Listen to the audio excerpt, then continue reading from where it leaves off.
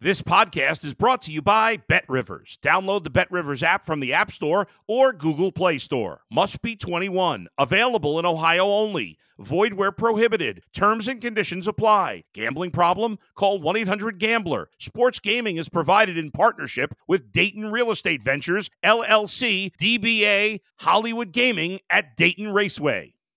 Let's go to the bullpen with Adam the Bull on the BetRivers Network. We're talking with the great Terry Francona. I know everybody poo-poos baseball fights. They're like, hey, you go out there and everybody's just talking and shoving. But when you get out there, man, those guys are big. They get after it. And when they get after it, man, look out. It makes you a little nervous. Robin Ventura still won't talk about Nolan Ryan to this day. He wants nothing with that conversation. Listen to The Bullpen with Adam the Bull on Apple, Spotify, or wherever you get your podcasts. It's the Mike Francesa podcast on the BetRivers Network. This is not a regular player.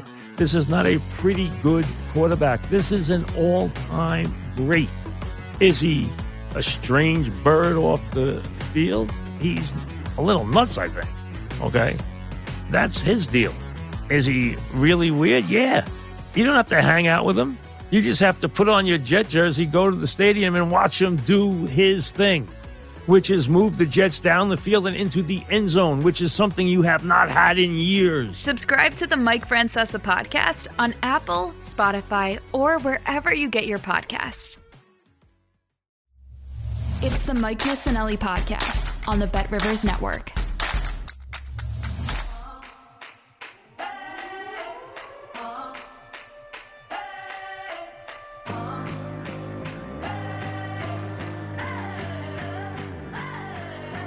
Good afternoon, everybody, and welcome to another Mike Missanelli podcast. This is podcast number 11, and it's a very busy week. We did one yesterday as we looked at that glorious Philadelphia sports weekend, and today it is time to get busy. It's a beautiful autumn day, and we're all buoyed by the fact that we've got a couple of events that we're really looking forward to tonight. The Sixers take the lid off the NBA regular season tonight against the Celtics, and then about a half hour later, Game 1 of the NLCS, Phillies and Padres, in a situation where nobody in America thought that these two teams would be playing in the NLCS to get to the World Series. The Padres, the 5th seed with 89 wins. The Phillies, the 6th seed with 87 wins. But that's the way it works in baseball in short series. If you get hot, if you pitch well, if you play defense and don't make stupid mistakes, you can advance. And both these teams have now advanced. And it's anybody's call. This is like a 50-50 series. So let's try to analyze it.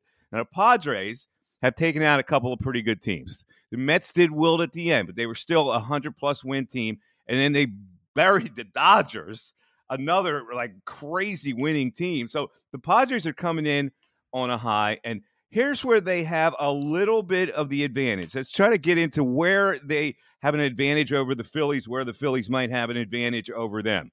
The Padres starting pitching is a tick deeper than the Phillies. Let's face it. The Padres are going to come out with Hugh Darvish in Game 1, although it's against Wheeler tonight. Blake Snell, and you listen, the guy can pitch a gem, or he can melt down and go 75 pitches in 3 innings. But he's going to be a tough left-hander for him. And, of course, he's the guy that hit Bryce Harper. He's very tough on left-handers. And then the third spot is a decided advantage for the Padres with Joe Musgrove, who's been pitching lights out. And that matchup will be against Ranger Suarez. Where else do the Padres have an advantage? Let's look at their relief pitching. We haven't complained at all about the Phillies' relief pitching, but the Padres are deeper. In the postseason so far, an ERA of 2.19, a whip of 0.85.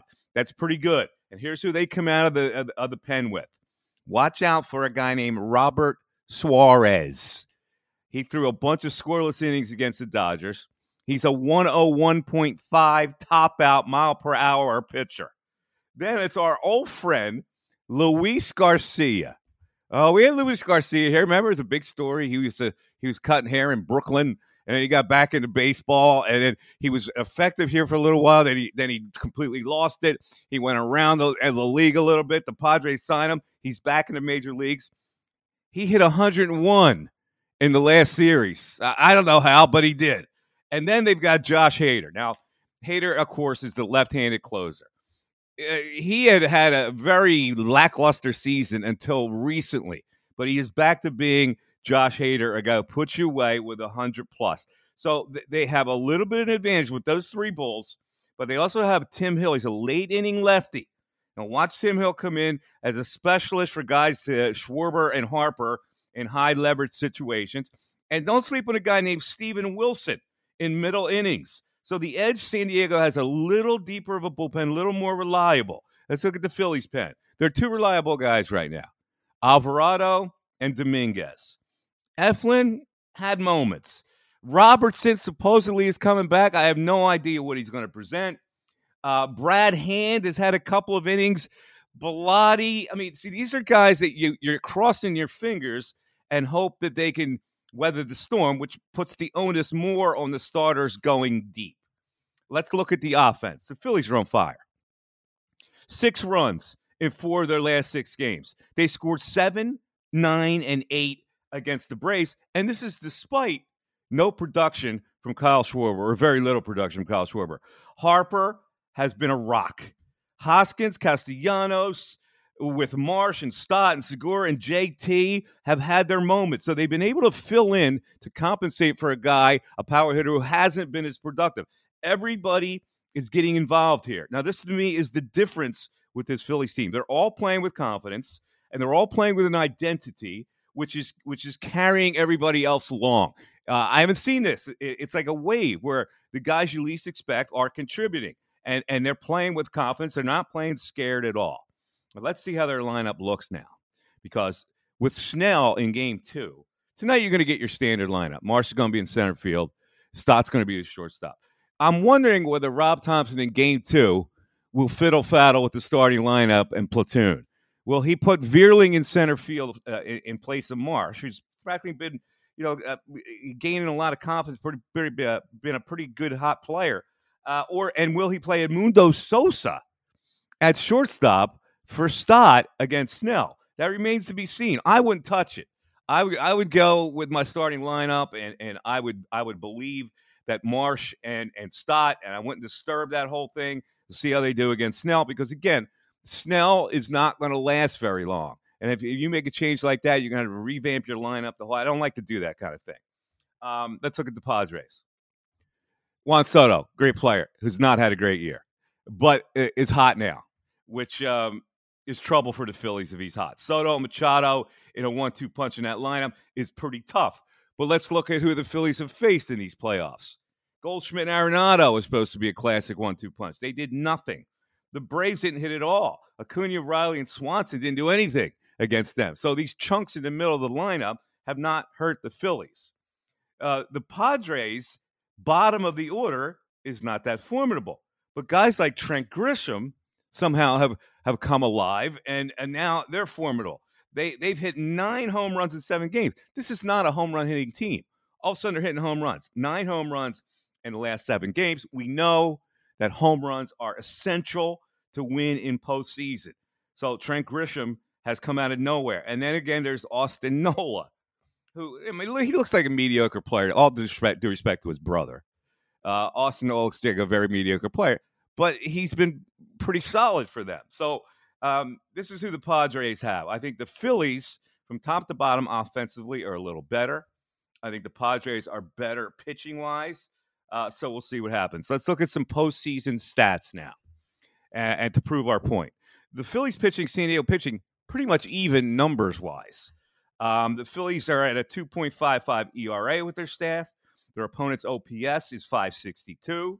They struck out 57 batters. They've only allowed 6 home runs and 16 walks. Pretty good, pretty solid numbers. Padres, similar. ERA staff, 2.80. OPS for the opponent, 665. 66 strikeouts their staff has had, only 25 walks, and they have given up 7 home runs. Here are the hitting analytics. The Phillies, 237 overall, 717 OPS, 49 Ks, and 6 home runs. Padres, meanwhile, 239, 703 OPS. They've hit 9 home runs, but they've struck out 76 times. Let's look now at the line of this series, because I try to get a feel on the line to see who has an edge, who people in Vegas are thinking. Right now, it looks like the Padres have a slight edge. I've seen the Padres at minus 25. I've seen the Phillies at plus 105 or plus 100. That's pretty even. But I guess they're giving the Padres a slight edge in the series at minus 125. I expect that this is going to be a long series. It may go 7 games. So let's go and analyze our pitching here. Of course, you're going to get Wheeler. And, of course, you're going to get Nola in the first 2 games in San Diego. When you come back home, you're going to have Ranger Suarez lined up in Game 3. But in Game 4, the Phillies are going to have to figure out something. And they either have to go with Syndergaard or Bailey Falter in Game 4. The good news as the series goes on, there's an off day after Game 2. That means that Wheeler would be lined up to start with full rest for Game 5. However, Nola would not be lined up on full rest until Game 7. So Game 6 is pivotal. What will Rob Thompson do? Will he go to Nola on short rest, or will he have to bite the bullet and go with somebody else in that slot? Like, for instance, if they pitch Syndergaard in Game 4 and then try to make way with the bullpen for the rest of that game, would they start Bailey Falter in Game 5 at the way it lines up right now? I don't like that. The Padres are going to have to use either Mike Clevenger or Sean Manaea. So they're dealing with a similar problem when they get to Games 4 and Games 5. So there are the numbers. There are the statistical numbers. I don't know if the numbers mean anything at this stage. The Phillies look like a confident team.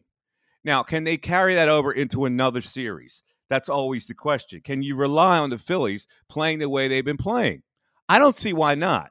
They're starting on the road. I think that really is to their benefit because they've done this now twice in 2 series, and it hasn't flustered them at all. In fact, I think they've welcomed it where they play on the road like they've got nothing to lose. They play loose. So if they can steal one in San Diego, obviously we're talking about a major advantage for the Phillies. And, of course, you have to rely on Wheeler to do that or Nola. And chances are that either one of those guys can deliver one of those games in San Diego. Let's bring in Darren, our producer, the voice in the wilderness. Darren, how are you feeling right now about the series? To me, it's a 7-inning series for the most part for the Phillies. You talked about the Padres bullpen. They've got fireballers, man, the 8th and 9th inning, particularly Hader. I still can't believe that Milwaukee traded him at that point in the season while they were still in it. It's a mystifying trade for me, but the Padres certainly benefited by it. So you got to jump on these starting pitchers early. It's a shame we get Wheeler on an extra day of rest. He's a dog again tonight, which is interesting to me. He's been an underdog, I think, in at least 2 of the 3 games he's pitched in the postseason so far. On an extra day's rest tonight, no less. The guy I want to see with an extra day of rest, of course, is Nola. His splits when he has an extra day of rest are off the charts. But, you got to jump on these pitchers early because once you get into the 8th and the 9th, that pen is that good. That's one of the main reasons, if not the main reason, that the Padres are where they are right now. All right. I would expect that Wheeler would have been a slight underdog anyway. Let's face it, the home team is always going to get points for being home. They're on pretty much of a roll. They just dethroned the Dodgers, so they're getting a lot of credit for that. And Yu Darvish is no joke. I mean, he's an experienced starting pitcher, playoff caliber pitcher. So that doesn't bother me that much. I've also seen him lose it. I haven't seen Wheeler lose it in a really long time. So that might be the advantage in this game tonight. And this postseason, like a lot of baseball postseasons, the road team certainly, it's not like the odds are that stacked against a road team. Road teams have done very well in the Major League postseason the last few years, particularly this Phillies team and this 2022 postseason. All right. So are you predicting? Are you in the mood to predict right now? Or are you going to hold off and wait? I think the Phillies win the series. I think it's going to go 6 or 7 games, but they're both. Here's the thing: there are 2 teams who are very identical in a lot of ways. Good lineups. There's something about this Phillies team with a lot of pop. Schwarber's got to come alive in this series, though, for them to win. I think he will. I like the Phillies to win in 6 or 7 games. I think they win tonight, by the way. I actually share that sentiment. I think the Phillies will win this series. I've seen a lot of teams, and this team looks like it has a look. I don't know when it happened, whether they click the switch or whatever it is. They're playing with a lot of confidence. And that's a team that I look at in a postseason. You're playing with a lot of confidence, and you're getting production from all people. That tells me a little something. You and I have been working together for a long time, Mike, and off and on. And you have said that about a lot of sports, like if a team gives you a feel or they have a look about them. I think you can say that in baseball more than any other sport, because I just feel like, you can see it happening in real time with the confidence and when a team gets hot in baseball more than any other sport. There's no question about that. The only thing about baseball, though, is that sometimes it doesn't translate from series to series. I've also seen teams go cold after they look hot because a pitcher, in this case Darvish, shuts them down, and then they start to not believing in themselves as much offensively. That's the only thing that I think can shut them down. But if they get off to a good start tonight and they can score runs early, I think that'll take care of it. So there you go. We both like the Phillies, and I'm not trying to do that as a Yahoo. I think the Phillies have more of a look right now than the Padres. I think you can rely a little more on the Phillies offensively than you can the Padres, if you can do that, you kind of can take their bullpen out of play if you get the lead. So there it is. That is our look at the Phillies, and we're going to go deeper on the Mike Missanelli podcast. Sixer Talk coming up. It's the Mike Missanelli podcast on the BetRivers Network. All right, let's get a little deeper into Phillies-Padres playoff analysis with our next guest. He's live from San Diego. He's a former Phillies beat writer, spent many years covering the Phils on a daily basis, and now he's got an elevated position with the Philadelphia Inquirer. He's just a writer now, a general assignment, and he picks all his assignments. I think it's really interesting. He's Matt Breen. Hello, Matt. What's up, Mike? Yeah, now I get to parachute in now and just stroke my chin and sit back and write something. It's great. It's great. You just call your own shots, and you don't have to have that daily grind. However, I just want to make an observation here. As soon as you leave the Phillies beat, they have a chance to go to the World Series, which I find very interesting. I would have left a while ago if I knew that was the case. And that's what one of the front office guys said. He saw me in Atlanta because I didn't go to St. Louis and I wasn't in Houston. So I show up in Atlanta, and he's like, this is the reason. That you went away and we won. I said, hey, I would have left in 2015 if that meant you guys could win the World Series. Yeah, it took a load of pressure off their shoulders, and they're playing with all kinds of confidence. But let's look at this series because listen, you're still plugged into this team and what they are, and you saw what they were, and now all of a sudden there's this transformation. So from you looking at it, how did this happen exactly? I think there's obviously multiple reasons, but one of the things is they're a lot deeper than they were than the teams I covered. And not going back to 2015, but going back to like this era of this September collapse era, the last few years, they're just a deeper team. It's not just Bryce Harper and JT Realmuto. You can go down the bottom of the lineup, and not that the bottom of the lineup is going to carry the Phillies, but they can at least, when they're up to bat, it's not an automatic out. Brandon Marsh could come through with a 3-run homer like you saw, in the last series. And the bullpen, it's not just the 8th and 9th inning guys. They have guys that viable bullpen arms and that can handle the 6th and 7th inning if needed. It's just a deeper team roster construction. And then other things I noticed just being in the clubhouse during the last series and this week in San Diego, it's a very likable group of people.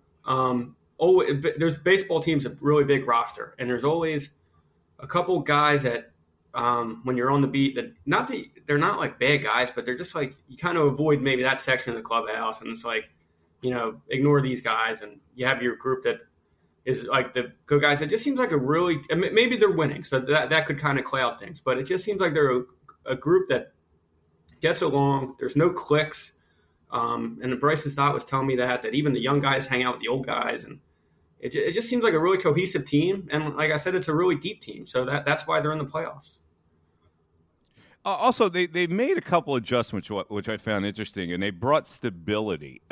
Marsh is not a great player at this stage, but he's a good player, and he gave them some reliability from what they didn't have. Stott's the same way.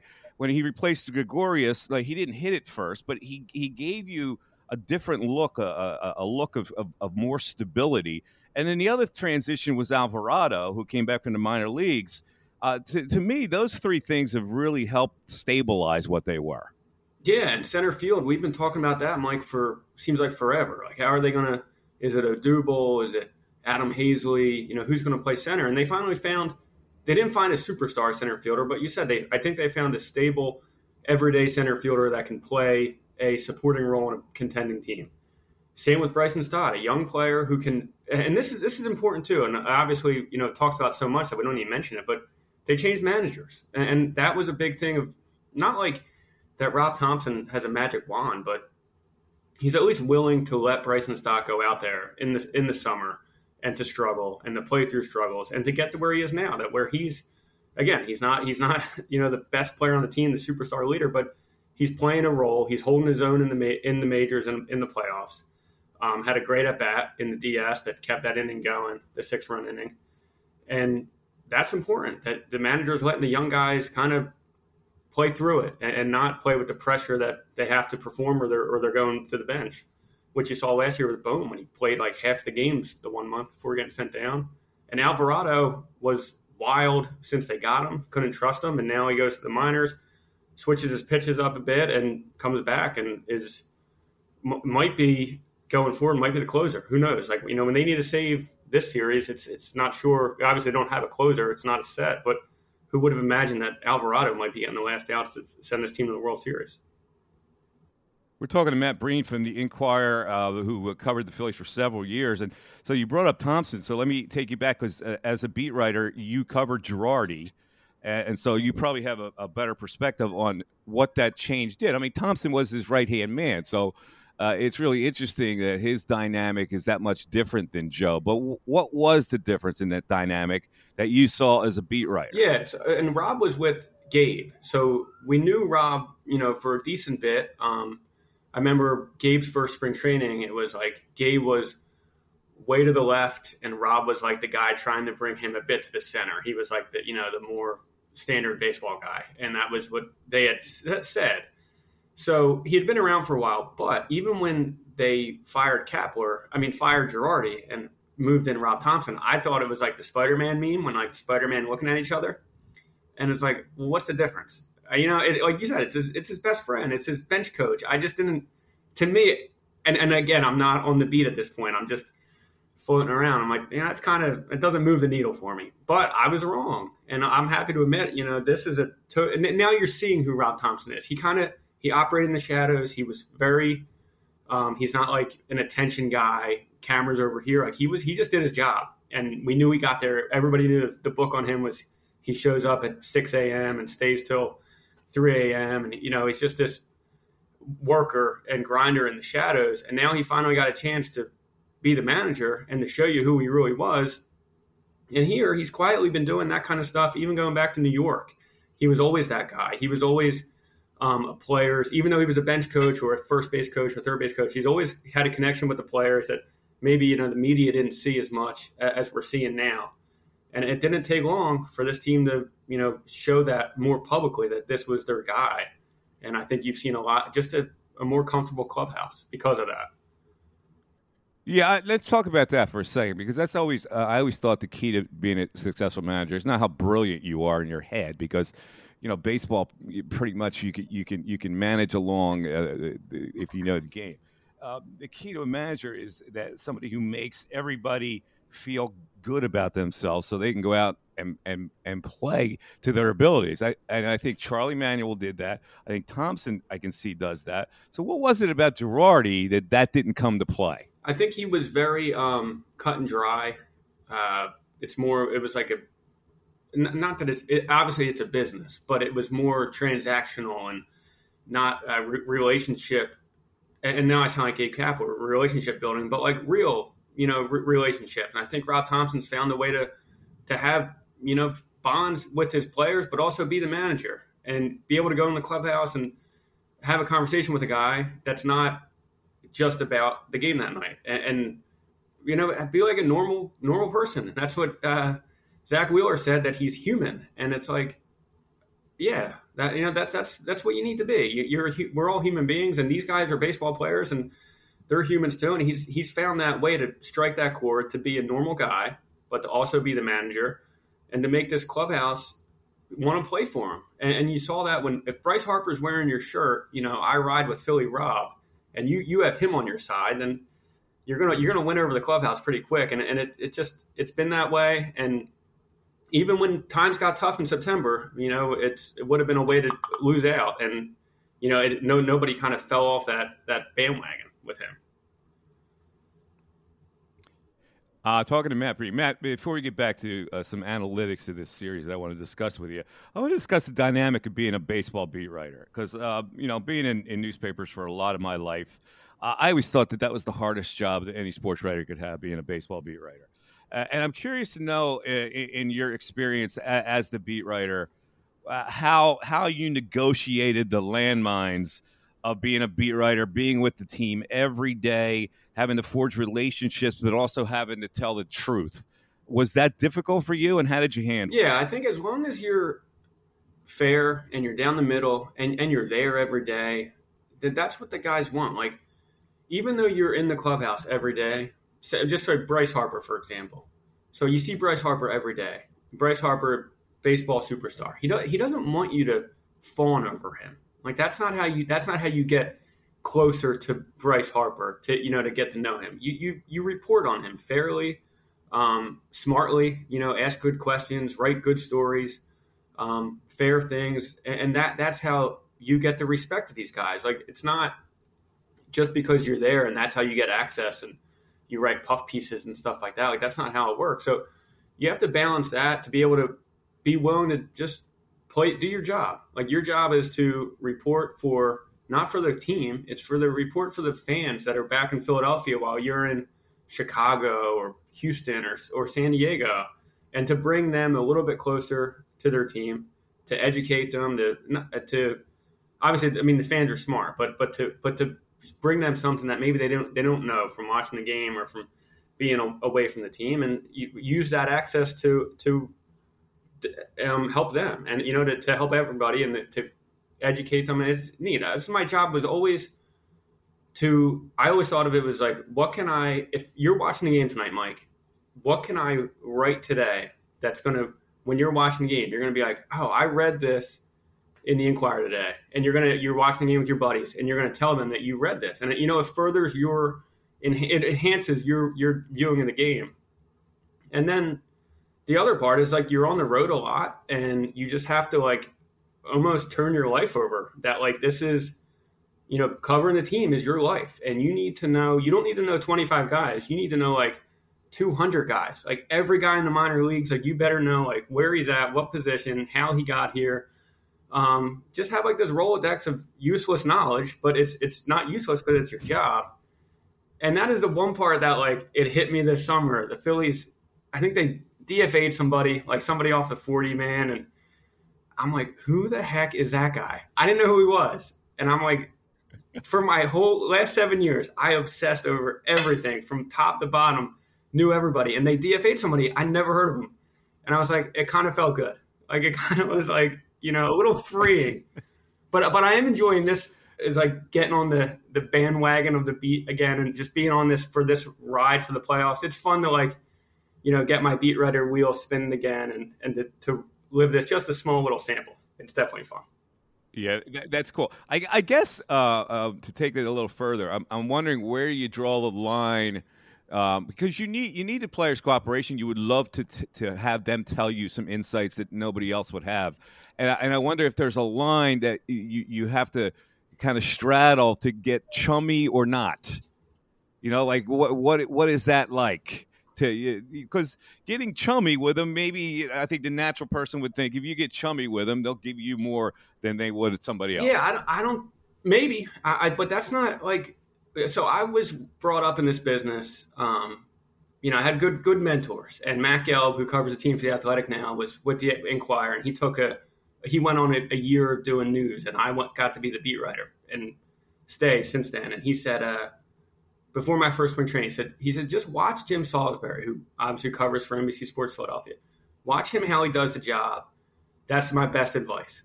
And that's what I did. And that's what I tell other writers now that are covering the team. Like, we have these like three guys, Gelb, Jim, and Todd Zalecki, who have been covering the team for a really long time, people I grew up reading. And that's what I did. I watched how they did it. And they don't break news or write good stories because they get chummy with the athletes and the coaches.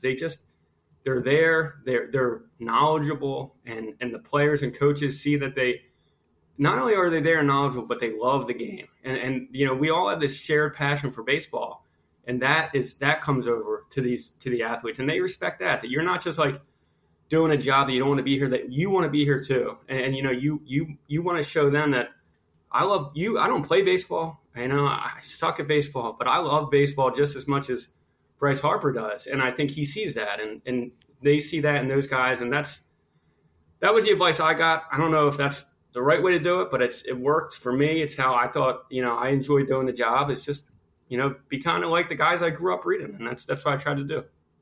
Yeah, I think that's the A way to do it, really. Just knowing what I went through, I never wanted to get chummy, but I just wanted to make them think that I was going to be fair with them, but I had to ask certain questions because my employer was really the people that were going to read me. So I think you've done a fantastic job. Thanks, Mike. All right, let's just quickly touch on the analysis of this. The Padres are a slight favorite in this series. Matt, where do you think they have the edge, and where would the Phillies have the edge, and back and forth? Well, I think the slight favorite definitely plays a role in the home field advantage. It seemed like that in the Braves series, that those odds like shifted as soon as the Phillies stole a game. So I think that obviously plays a role that, they have an extra home game, and they're starting the series at home. Their starting pitching is probably deeper rotation-wise than the Phillies, but the lineup this is a big part too, and why I think the lineups can be equal. I'm walking to the ballpark yesterday, and I see a Fernando Tatis banner near the ballpark, and I'm like, oh my God, I forgot that this guy should be on the team. And how different is this series right now if they have Fernando Tatis along with this lineup in San Diego? And just I think that changes a lot, and that makes this a winnable series for the Phillies. Back into the bullpen, really good in San Diego. Obviously, they got Hader at the deadline, but Phillies back end has been really good. Like they might not have a Josh Hader in name recognition, but Seranthony Dominguez has been really, really good in October. And I think it's two really good teams that were built kind of at the same time. Obviously, San Diego was a little bit ahead of the rebuild because of the farm system, but they both went in big in the Harper Machado sweepstakes. And then they both were built to be in October at this point, but they kind of underachieved this year. Had to fight to get to the wild card, and then they both knocked off heavy favorites in the first round. And it's a series you can see going both ways, but the way I see it is I think the Phillies split here, and I think they win all three games at home. Just being at the ballpark last week, it was nuts. It was honestly insane, that crowd. It brought me back to 2008, and it might have been even louder. It was just wild. And watching that Braves team, and I don't want to – I caution myself saying this because they're professional athletes, but they looked scared. Like they really looked like they wanted no part of that crowd. And again, they're pro athletes. They probably weren't scared, but it looked like it. Like Marcell Ozuna, I've never seen the at-bats that he had. He just was swinging at it looked like me in softball. Like he just was like swinging at whatever, and it was like he wanted to get out of there. And in game 4, I said before the game started, I was like, this series is over. Like this team, they already have one foot on the airplane, and it was done. Like it was just absolutely insane. And that's the good thing about being on the beat. You get to go to these other ballparks, and they're loud. Atlanta was loud, and San Diego is going to be loud, and they're going to be crazy. But when you go to the East Coast, like it is life or death for these people, and it's not like that in other cities. Like I said in Atlanta, it was the Alvarado game, and they're when Alvarado's like doing the mound thing in Game 1 in Atlanta, And the fans are, it's like the seventh inning, game's tense. This guy's taking like 15 minutes to fix the mound. The Philadelphia crowd would be like booing this guy off the field. Instead, in Atlanta, they're dancing. They're playing some song and dancing around like goofballs. So I'm like, it's like like they're loud, but it's like, let's have fun at the game. In Philly, it's like, win this game or like, I'm quitting my job tomorrow. And it's just different. And I really think that plays a role. I think that's going to really, the Phillies didn't lose a playoff game in 08 at home. And I don't think this team's going to lose a game, at least in this series at home. Wow. Yeah, I made the same observation with the Braves. The Phillies just took their heart. You could just tell. When Marsh hit that home run, I'm just looking at these guys, and they're the bottom dropped out of them, and that crowd has a lot to do with it. So you're predicting a split, and then so this is to you a 5-game series. 5-game series, and it reminds me of 08 in the way that. Like the Phillies won the World Series in 08, and that's amazing. It's awesome. It's great. But let's remember their path there was fairly favorable. You know, the Brewers in the first round who kind of ran out of steam with that crazy September. The Cubs were the best team in baseball. They clinched the division in like August 1st. Like they were awesome. They got swept by the Dodgers. The Dodgers were not as good as the Cubs. They beat the Cubs, and they got the Rays in the World Series. And now you're looking at this. Cardinals, once they got the Cardinals in the first round, I was like, the Phillies are going to win that. They're not that good. Braves were good, obviously, but probably not. They weren't like the defending world champion powerhouse. It was a beatable defending world champions. And now instead of the Dodgers, they're getting the Padres. And the Padres are on a pushover, but they're not the Dodgers. The Phillies would much rather be playing the Padres than the Dodgers. And then later on Tuesday, the Guardians might beat the Yankees. And that feels like Rays Red Sox to me. Matt, this has been great. Appreciate it, and I know you're covering this game tonight, and so people are listening to this podcast on the Bet Rivers Network. Glad to hear you say Phillies in 5 with 3 straight wins here. Which this town, I can't believe it. I have to go back so many years to look at the sports climate that is just buoying this city. It's just pretty amazing with everything that's going on. And Phillies going to the World Series is not, I don't think, something that anybody thought was going to happen. But I agree with you. I think they have this look. Matt, thank you so much for being part of the show. We really appreciate it. Thank you, Mike. I appreciate it. It's the Mike Missanelli Podcast on the Bet Rivers Network. All right, let's finish up the Mike Missanelli Podcast for today with a look at the Sixers. Again, the podcast you can catch on any podcast network, wherever you get your podcast. The Bet Rivers Podcast is just called the Mike Missanelli Podcast. You put it in, it'll pop up for you. This is the second episode we've done this week because so much is going on in the city of Philadelphia. It's podcast number 11, and if you haven't heard the first 10, please do. You can always catch it on Bet Rivers Network. Or on wherever you get your podcast. So Sixers season unhooks tonight. And now there's Sixers Celtics is always an interesting game. This is one of 82, all right? So first game of the year, it's really hard to get a gauge on what you're going to see for an entire season. So we'll take it a little at a time. The Celtics, of course, are our team a little bit in disarray. The Ime Udoka scandal that hit them, and they're trying to patch it up with a very inexperienced assistant coach. So let's look at the Sixers and see where they are. They're a much deeper team, and that's what they needed to be from last year. We all saw their flaws. Their bench was terrible. Now they're able to have the guys that played last year out of necessity are now pushed way down the line, which actually helps the Sixers. And we'll look and see what that is going to look like coming off the bench. Here's the main theme. And the question, and I originally thought this was a major question, which was, can James Harden play like a superstar? Does he need to play like a superstar? At first, before they made all these moves, I thought he did. Now I don't. Nor do I think he can regain superstar status. I think James Harden is what he is at this point. The days of him scoring 35 points in a game are few and far between, but he is still a valuable player for what they do, especially in tandem with Embiid. And the pick and roll game has to improve. I think it will improve. I think it'll be dynamic once they get it together and it's like automatic. Just a couple stats. So with Harden and Embiid on the floor last year, without the pick and roll being defined, they outscored their opponents by 15.5 points per 100 possessions with both of them on the floor. And this is with a subpar Harden. Only 21 games. The sample size is small, but you still, with those guys on the floor, the spacing that they can create. So originally I thought Harden would have to be Harden again. I don't think that anymore, and I don't think he can be Harden. But I think it's going to, with the bench guys that they've added, the depth they've added, I think it's going to be fine. My other question, can the backcourt with Maxey and Harden hold up defensively? You saw last year, Harden's not a defender, and teams hunted Maxey on defense. Listen, I love the kid, but right now he's not at an NBA level defense, and it's a work in progress. So that's a major point for me defensively, that backcourt. But they can substitute, and the two guys that they can bring in that could be nightmares for the opposition defensively.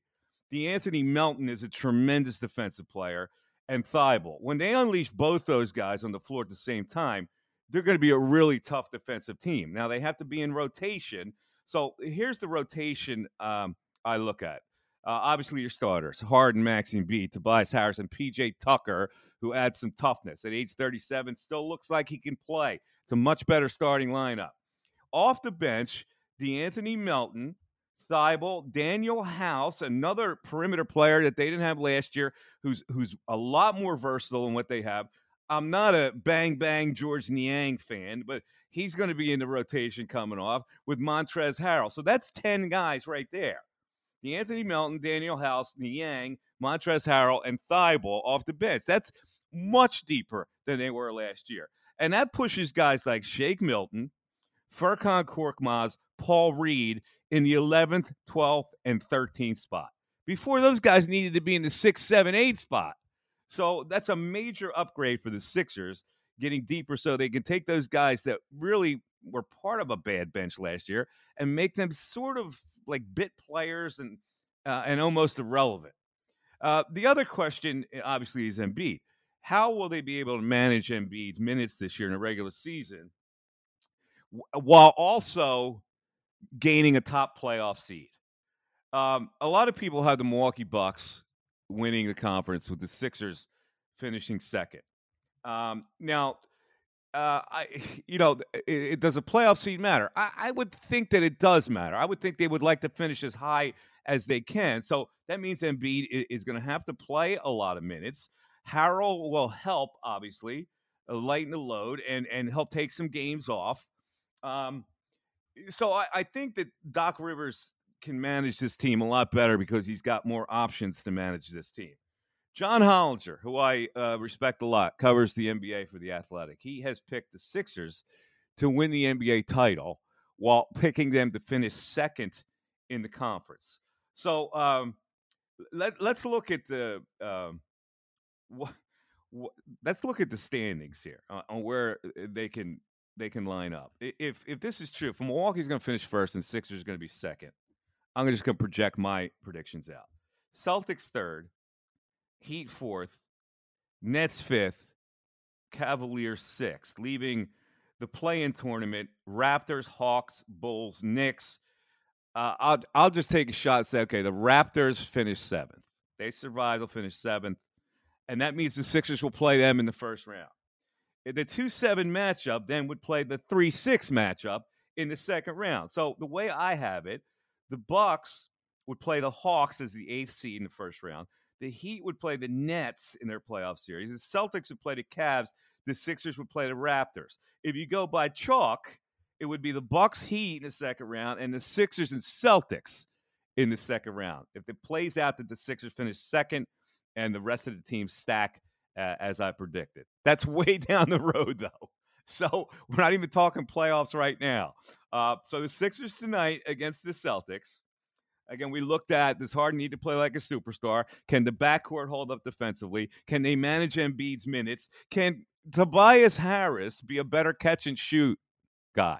He wasn't last year. That's good. I know they've been working on it. That's got to happen for Tobias Harris to maximize his ability. He's got to be able to catch and shoot and score and shoot a lot more threes. He doesn't shoot enough threes. So there you go. There's what I see with the Sixers tonight. So I know everybody's going to start watching the Sixers. You're going to flip to the Phillies. You're going to be probably going to be back and forth. Game one of the Sixers season is not as meaningful as game one of the NLCS for me. So I'm going to be all in on the Phillies tonight. All right. That'll do it for today's podcast. We hope you enjoyed it. It is the Mike Missanelli podcast. And again, you can get it on any podcast network. We appreciate your support. Brought to us by the great people at Bet Rivers. We're going to have another podcast later in the week as we look into the football weekend with my picks. The Eagles are on a bye, so we will obviously be looking at the first two games of the Phillies. We'll talk about that, and we'll give you some selections on Thursday. Thanks, everybody, for listening to the Mike Missanelli podcast. We really appreciate it. Go Phillies, go Sixers, and we'll talk to you later this week. Thanks for listening to the Mike Missanelli podcast on the Bet Rivers Network. If you're a tennis fan, you'll love Betting Weekly Game Bet Match on the Bet Rivers Network. Whether you're a bettor or just love tennis, you'll enjoy the in-depth analysis each week of the tennis calendar. Subscribe to Game Bet Match today from your favorite podcast provider.